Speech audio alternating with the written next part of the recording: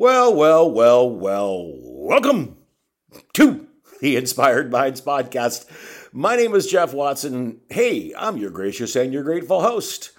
We are up to episode number 70, ladies and gentlemen. I say we, my friend Michael Simpson, and I've been doing this for about 2 years now. Look at that. And I get to talk to all kinds of people, but far more importantly, currently, I want to let everybody know that I got a dog. I got a shelter dog. 5 years old, guy's a Chihuahua. Doesn't bark. Go figure. Name is Junior. Absolutely wonderful dog. I think dogs are better than human beings anyway. That's just my theory.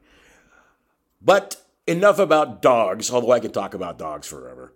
However, the interviewee that's coming up next, a terrible segue, Lisa Sharkey. She's the Senior Vice President, Director of Creative Development at a little publishing company called HarperCollins. And she has overseen the publication of more than 50 New York Times bestsellers, ladies and gentlemen. She's a two-time Emmy Award winner and received the Peabody and DuPont Awards for her work on the ABC during 9/11. How about that? We talked a lot about a lot of things, covered a lot about Barbra Streisand. Go figure. How can you not talk about Babs? It's just impossible. Talked about storytelling. We talked about the Kennedy family a bit. Just all kinds of good stuff. So once again, I do hope that you enjoyed this as much as I did making it. Because God darn it, this lady is a hoot. That's all I got. Here comes the smart lady. Bye. Okay, everybody. Welcome to the Inspired Minds podcast. I have a lovely opportunity to speak to the very talented Ms. Lisa Sharkey. Hello, Lisa. Hi, Jeff. How are you? I am wonderful. It's good to hear from you. So I'm going to start this off the way that I start all the interviews, and that is with this one question. When you were young, what was the first thing that you can remember that inspired you, that like lit you up? Song, book, poem, person? Go. I would say probably music was the thing that inspired me as a young kid. Really? Was there a particular song that you remember that kind of kicked you? I think probably the music that my parents listened to. It's so funny because I just finished listening to the Barbra Streisand audiobook, which is a 48-hour long, wonderful audiobook that contains her music. And that music was my parents' favorite music. My dad is from Brooklyn, and he had gone to the same high school as her. And so I think it was probably Barbra Streisand's music, really. Yeah. By the way, this is the second time now that I've discussed Barbra Streisand on this show. So, Evergreen. Wow. So that was something that then lit you up, and yeah, I mean, I would say Barbra Streisand, and then followed by the Supremes, Motown. Oh yes, absolutely. And the music, the magic, the fashion, and then moving on to the Beatles, the Rolling Stones. Huh? Just the music of the 60s, 70s, 80s, just very, very into music, always loved music. So, and fashion, my family was in the fashion business. And so fashion also lit me up. Wow. Okay. So here's the follow-up question. How did that get you to where you are now in life? Or did it? Well, it's interesting. I just published a book called Dressing the Part, Television's Most Stylish Shows, with an author, Hal Rubenstein, who interviewed all of the stylists and costume directors for 50 of the greatest TV shows over the past 75 years. The funny thing is, growing up as a kid, my parents were in the fashion business and the garment center, and I vowed that I would never do that. I found it very boring. And I was, sitting around the table listening to them talk about style numbers and, collars and cuffs and all this stuff that just wasn't for me. And what ended up happening in my life was that I left my hometown of what is now called Rybrook, New York, about 40 miles north of New York City, at a pretty young age to go to college. I decided that I didn't want to do 12th grade, and I doubled up on my classes. And so by 16, I was living in St. Louis, Missouri, going to college. And that was the most influential transformation of my life, because I was able to, still as a pretty young kid, uh, change everything up and start my life over in a way. Uh-huh. And that really defined me. And so I was able to, take the best of how I'd been raised, but really create my own identity in a completely different part of the world, which was, the Midwest along the Mississippi River. Uh-huh. Yeah. How wonderful. That's why I always love asking these questions because it's like a divining rod in a sense. I'm And not sure if that makes any sense, but I always like asking it because, there's always a path from that particular creative inspiration, whatever it may be. Um, I have to, well, yes, sorry? I mean, no, I was going to say that the funny thing is that, like, while I was in college, there was a path, literally a physical path in the middle of the quadrangle at this college. And by the time I was a junior and senior in college, I was creating these Dadaist experiences as a project for an aesthetics and philosophy class in the comparative literature and comparative arts department where I worked. And so it was sort of a full circle moment from sort of the fashion shows of my childhood and the music that I listened to and the television programming that I watched, and then creating my own experiences. And that led me ultimately to work at the college radio station as the self-appointed news director. And then I ended up going into the news business. You're in we're in the music business. No, the news business. News business, I'm sorry. I love that you were a college DJ. I was one of those too.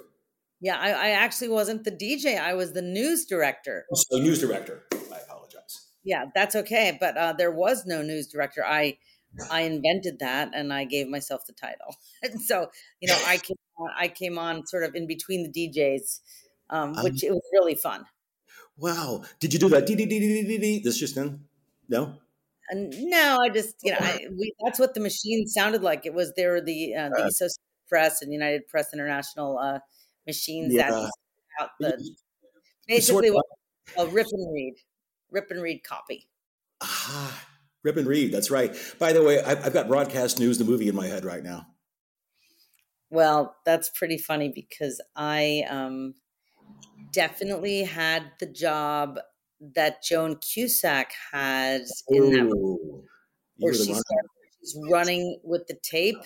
That's I right. was the tape production assistant at Channel 11 News, and Oh, I was that person running with the tape, um, no. and banging into things and falling down and just Ah, and so I completely relate to that movie. by the way, I've seen that clip so many times where she hits that water cooler so hard.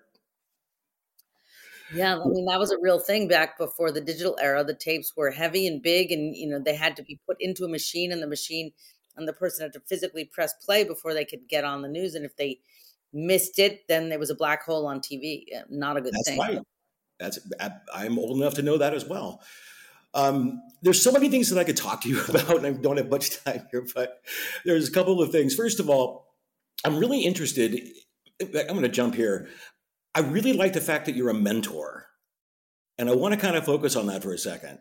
And the tie in with this is also that I did my research and I noticed that you had done the Profiles in Courage with NBC, the Kennedy legacy thing. And then I realized, and it was a blurb I read about Kennedy. I never saw this. And he said, let the public service be a proud and lively career. And it hit me so much. I love being a mentor. I do it in my own world. Tell me about that experience. Well, I have been a mentor for a very long time in my career, starting, pretty early on. But my current mentoring, I'm mentoring three different people simultaneously, but, separately. Hmm? I'm on the advisory board of American Corporate Partners. And for the past 11 years, I have been mentoring military veterans as they are transitioning into civilian careers. Wonderful. That is my real Wow. passion.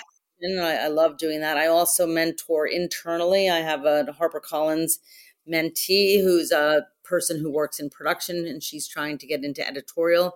And then I have people that I just mentor because I love to help people. So some of them are very structured and the real deal, and other people I just become their mentor because they ask me to help them. Uh-huh.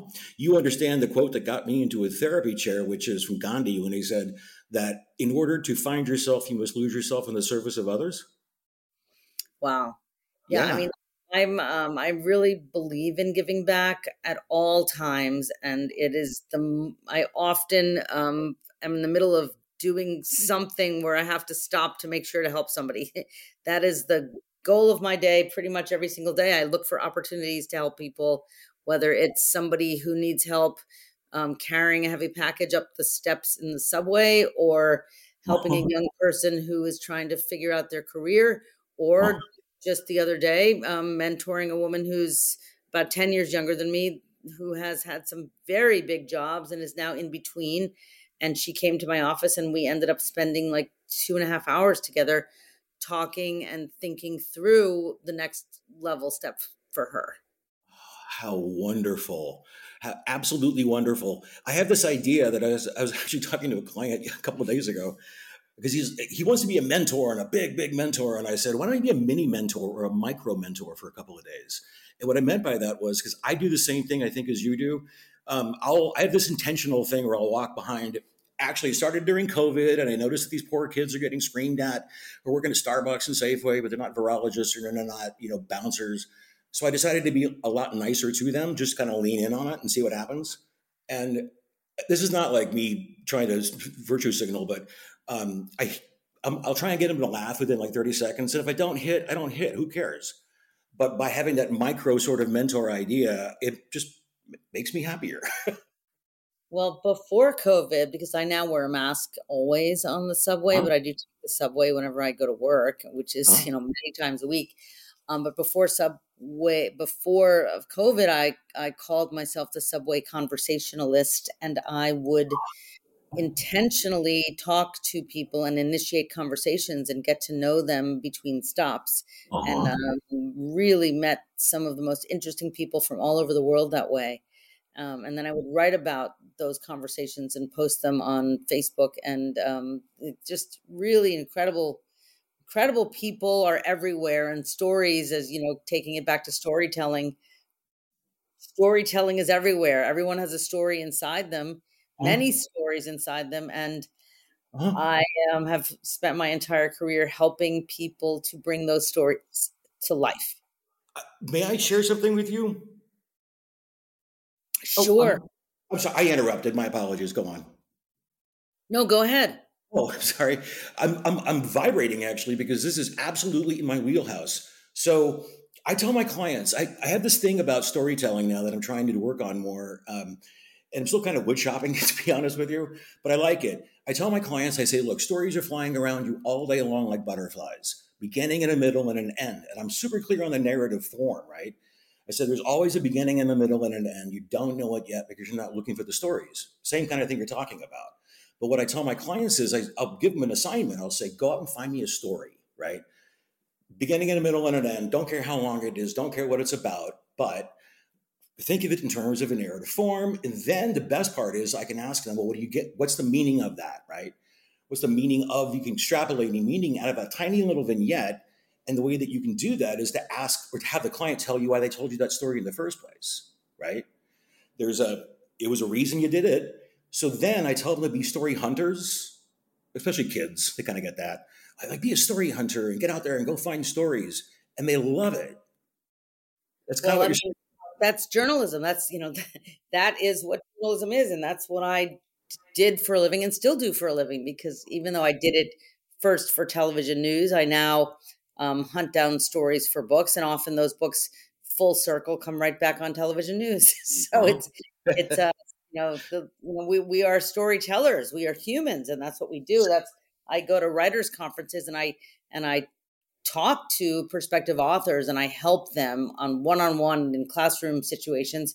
I'm doing it also in the English department at Washington University, and I at the Kauai Writers Conference. I'm doing it at the Aspen Words Festival. I'm doing it at the London Book Fair. But it's all about helping people shape their stories, tell their stories, and then, which is, I think, among the most important parts of this in today's world, get an audience for their stories, because they want to tell them, and they don't want to just tell them to themselves. They want to tell them to Right. beyond their therapist. They want to, so it's about finding your community and sharing your stories, Yep. so that you can have the greatest possible feedback, and that your stories are of value, not just to you, but to others as well. There's this idea that you may be familiar with in psychology called internal family systems, which is essentially that we all have different parts to ourselves. There's a negative part, like angel and devil on your shoulder kind of a thing, but more Yeah, complex. my sister is very involved in IFS, so Oh, I hear wonderful. from her all the time. Wonderful. I have a slight tweak on that, which is that we're all made up of stories. Mm-hmm. That's, and by the way, the fun thing about this thing I was telling you is, and at the end of it, I get to say, congratulations, you're a storyteller. And no one's told them that before, at least not a lot. You know what I mean? Well, that's really fun. I think that's a great way to approach it. Yeah, thank you. And it's helped me. I mean, quite frankly, all of this is road tested because I went through an enormous amount of trauma about 10 years ago. And then that's also why I'm a therapist, processed. But I processed it through storytelling. I didn't know that back then, but I have been. I've been telling the story so long about what happened that eventually all the nonsense and guilt and shame sort of like spun out. And then I was able to get to a truth that I'm cool with now. So what happened? My wife committed suicide 10 years ago. Yeah. Oh my. Yeah, I just jumped off the Pasadena Bridge out there. Well, I And published an entire book called Life After Suicide by Dr. Jennifer Ashton, whose husband, recently divorced husband, jumped off the George Washington Bridge. um, I also published a book called Unthinkable by Jamie Raskin, whose son yes, took his own life on New Year's Eve, 2021 into yeah, 2022. So, yeah, it's a very, very difficult stories to tell about that, and yet so important to raise that. uh-huh. And I'm sorry that you went through that, and I'm glad that you are taking, that it'll take so long to heal, but healing is the most important part of trauma, right? I mean, Yeah, and healing is through, again, this is my little pet theory, which is road tested. Healing is through storytelling. I don't care how you slice it up, because it's telling a story about your experiences, telling the story about the dead, telling the stories. I'm so on this thing. I also went through other traumas as well during that massive trauma, and PTSD and everything. But it was all through storytelling that I got through it. I mean, and support, but yeah, I mean, I part of what I do as a book publisher is to work with authors who have been through tremendous traumas and help them tell their stories. And it's cathartic for the authors, and it's very important for others to read about those stories, because everyone has been through some sort of trauma, whether it's a massive trauma like a spouse is suicide, or I have three separate authors who all lost legs in three separate ways, and all went on to write best-selling books about that story, helping not only themselves get through that trauma, but helping so many other people be inspired by their strength and their correct, resilience. correct. Yeah, I try and tell my story as much as humanly possible to anybody. I don't care. I'm extremely transparent. Matter of fact, when I was going through the grief, which took about 5 years, I was very public about it on Facebook. I just wrote about it the entire time. Every emotion I ever had, I put out in that thing, and helped me. Well, so I think, story right now, the whole idea, which is very much in the zeitgeist, is born out of this internal family systems, because Mm, everyone's talking about their shadows, which yeah, was something that, Debbie Ford wrote about that probably 20 years ago. I mean, it's not the first time we were learning about this, but it's having a moment, I think, through TikTok and other places. mm, Um, and Dr. Nicole LePera, who just wrote a book for HarperCollins called How to Be the Love You Seek. She previously wrote a book that was really a huge bestseller. All of her books have been bestsellers about trauma. And I just signed up today to get a journal, like a shadow journal digitally, so that I could start journaling mm. about that stuff too. It's very interesting to me. Yeah, it's fascinating work. I do want to just a couple of other things too. First of all, I have to say this. I looked it up, and I am so. This is amazing. So HarperCollins, and I'm sure you know this. They did all the golden age of detective fiction stuff. And Agatha Christie was in there, I'm looking at. And then C.S. Lewis was another writer with the imprint. I had no idea. And Dr. Seuss, too. Yeah. Well, no, Dr. Seuss is not HarperCollins. Oh, wah, wah. It looked like it was. Sorry. No, definitely C.S. Lewis. Definitely, everybody from Moby Dick to Gabriel Garcia Marquez Yeah. to the book, Profiles in Courage. That actually, JFK's Pulitzer Prize winning book, Profiles in Courage, is what was the thing that caused me to actually go to work at HarperCollins, because I produced a documentary with Caroline Kennedy for NBC Yep. called Profiles in Courage: A Kennedy Legacy. And that documentary reunited me with the woman who was at the time the CEO of HarperCollins, Jane Friedman. I had been speaking with her on and off for a number of years after she recognized me when I was working at Good Morning America as a person who was helping to turn books into bestsellers by creating TV segments for them. And she wanted to meet me. And I said to her at the time, I think I might be in the wrong career. I actually think I should be in book publishing. And and I gave her why and how I thought I could run after stories like a journalist, like I do for TV news. And we struck up a friendship and we spoke on and off for multiple years. And then I also knew Caroline Kennedy, and I told her that I thought we should do a documentary based on the book Profiles in Courage. And at that point, I was working as the president of Al Roker's television company. And it turned out that it was the 50th anniversary of Profiles in Courage. And Caroline said, well, people say this to me all the time, but nobody's ever been able to do it. And I said, well, I think I can do it. And anyhow, I did. And it was a really wonderful project. And I was then reunited with Jane Friedman, who was then the CEO of HarperCollins, which led to her hiring me away to be in book publishing. Well, I was wondering what that connection is, but the great thing I just realized is through what you just said is you're the queen story hunter. Yeah. Yeah. And you're right. It makes perfect sense what you're saying is that you were hunting stories for news at work. Now you can hunt for stories for the publishing world. Yeah, that is exactly correct. And just because you can see it, right? I see it. I have my mind open at all times to taking in interesting stories from the zeitgeist or from news or just trends that are out there. My antenna is on. Yeah. Yeah. You are present for stories. Oh, I may add you to my entire psychology world. Never mind. That was fantastic. That is such a great. I love that. I'm honestly blown away. It's fantastic. Maybe one more question for you, because you did mention earlier that you do a lot of mentor work. Tell me, what do you get out of it? Well, it's always better to give than to receive. So, what I get out of it as a person giving of my time is to be able to see growth in others. And it's the feeling that I've been able to make a difference in somebody's life. That to me is a gift. I'm a person who likes to give gifts. I guess I also like to receive them, but I really am a gift giver. That's my love language is gifts.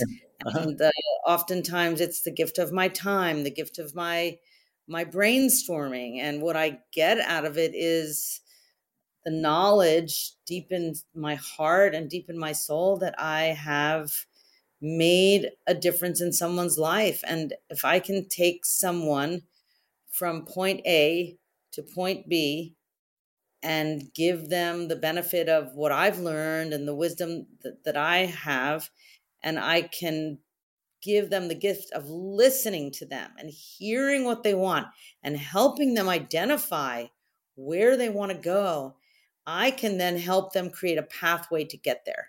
Mm-hmm. And for me, seeing that happen in real time in the real world, especially with military veterans who have devoted their lives and have been willing to die for our country, that it makes me feel like I'm doing something that's the right thing to do. Absolutely. I will say that I was part of the Wounded Warriors during my trauma, but I'm not part of that. I'm not in the service. So I also met a lot of other military men and women who were experiencing massive trauma like I was. And it was a real eye opener. So thanks for what you're doing.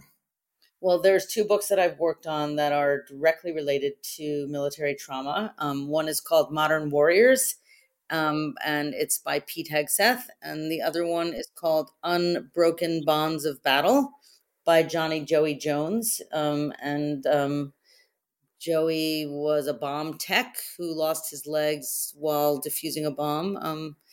And in the Middle East, and he has devoted his life to. Well, he's also an on-air host correspondent, but he also helps so many veterans and first responders who have suffered from PTSD and have been wounded or had mental health challenges um, to pull their lives back together. So, I really like working on storytelling of stories that are little known. And Modern Warriors books are about the men and women who have sacrificed so much in the modern era. I mean, we read a lot about World War II and World War I and the Civil War and the Revolutionary War, but there really isn't a lot about the current series of people, thousands of men and women who have sacrificed. And Uh-huh. so it's really interesting to work on these and to help these stories be told because they're important. Profiles in courage, indeed. Yes. That's what a wonderful conversation I've had with you. I really, and by the way, I got to talk about Barbara Streisand again, so I'm good. I can talk about Yentl forever. Well, as I put up this post on Facebook today about having just being wistful after having finished the entire audiobook. And, growing up, my dad went to Erasmus Hall High School, and so did Barbara. She's Huh? younger, but not by so much. And Huh? that was such a big point of pride in our family that he Huh? went to the same high school in Brooklyn as Barbara Streisand did. And my mother in law also was one of the early fans. And so I've gifted them each this 900-page book. I the book all the way down to Texas for my dad last weekend, and I think he was intimidated by its length, and Right. his hearing isn't great, so I couldn't have him listen to the audiobook, but I sat there and I said, "But Dad, look, she's writing about your block, she's writing about your high school principal.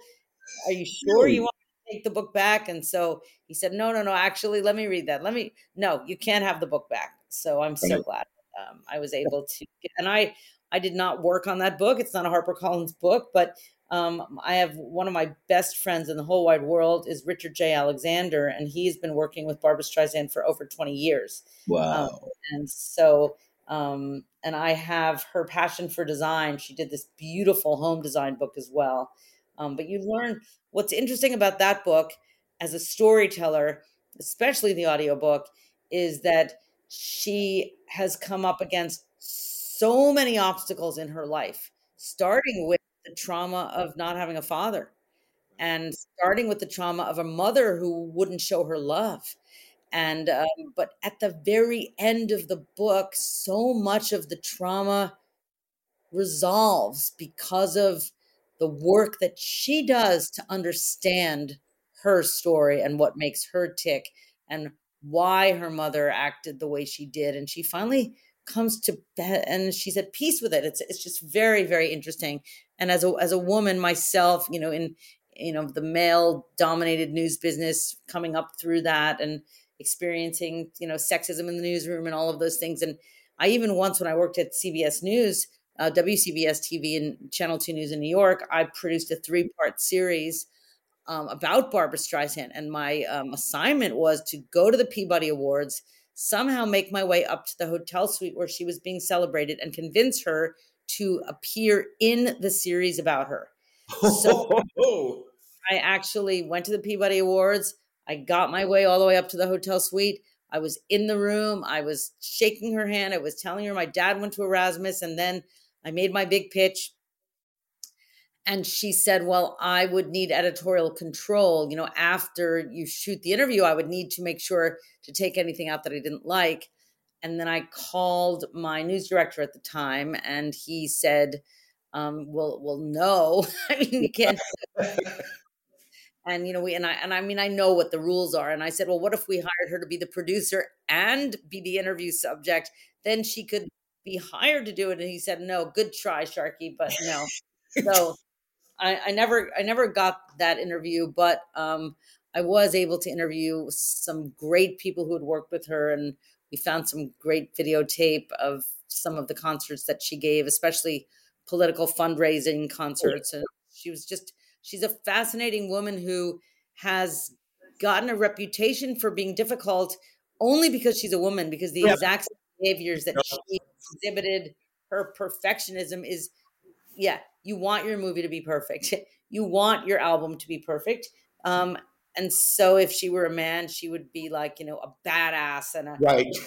a planner and someone who's a master of the craft. But, Right. but you say her words, and and she talks about this, and she talks about being, the director, and having had such a hard time through it all. But at the end, she emerges victorious, and it's just a really beautiful, I mean, it's unbelievably great storytelling. I cannot wait. I'm going to read the book. It sounds as long as Infinite Jest, but I'm going to probably try and get a hold of it. Well, I will say that the audiobook also has the songs. So when she references Evergreen, like you're going to hear it. So, the book is great, but the audiobook, it's literally Barbara in her Brooklyn accent talking to you. So I've got everything just flowing through my head right now. Well, listen, this has been absolutely wonderful. I got to say this too. This one interview reminds me so much of one of my other favorite ones, which was with Diana Asana, who she won the Academy Award for writing Brokeback Mountain with like Barry McMurtry. And you remind me a lot of her, and that's a huge compliment. Wow, thank you so much. I really appreciate that, Jeff. Yeah, really, really lovely lady. So again, I cannot thank you enough. What a fantastic, and thanks for signing off on my little intervention and with the storytelling thing. I'm making it up as I go along. Absolutely. I think it's great. And I really appreciate having the time. And, I just hope many more people will put down their phones for a little bit and read books, because that is the solution to many of the problems we're having right now with focus and with the inability to sort of think in our heads. So while I do love audiobooks, I also really think reading on the written page and letting the voice in your head help you tell the story, and imagining, some great novels are out there right now. Some just wonderful books are out there. I'm working on some really exciting ones, and it's really actually before I sew this whole thing up, I just one more comment on that. I completely agree with you. For me, also, because musician, and I was used to physical things. I was used to going out to record store, the whole Catholic ritual of going to a record store or whatever that is. And yeah, now it's on a phone, and cool, great. I can bring up any song that I want on my phone, but like, there's no investment. There's not a book to hold. There's not parchment. There's not respect. There's not honor. And I'm not saying there's not. I think that's an overly dramatic thing to say. But for me, at least, reading a book is more holy. Well, there's something special about a book that you can hold it next to your heart, and you can smell the pages, and you can dog ear them, and you can underline them, and you can read it again and again, and you can gift it to another person. I mean, it's really the ultimate gift that keeps on giving. Yeah. Yeah, it really is. Well, I'm sure I've had a fantastic time speaking with you, Lisa Sharkey. I truly have. And I think we're done unless you have any final thoughts, like Jerry Springer always said. I mean, my only final thoughts are, read more books, and take time to open your antenna to the universe. What a wonderful statement. Okay, I'm going to pretend to hang up here, and then we'll chat for a couple more seconds after this is done recording. Deal? Sure. Hang tight. Okay, I'm going to fake goodbye. Bye, Lisa. Click.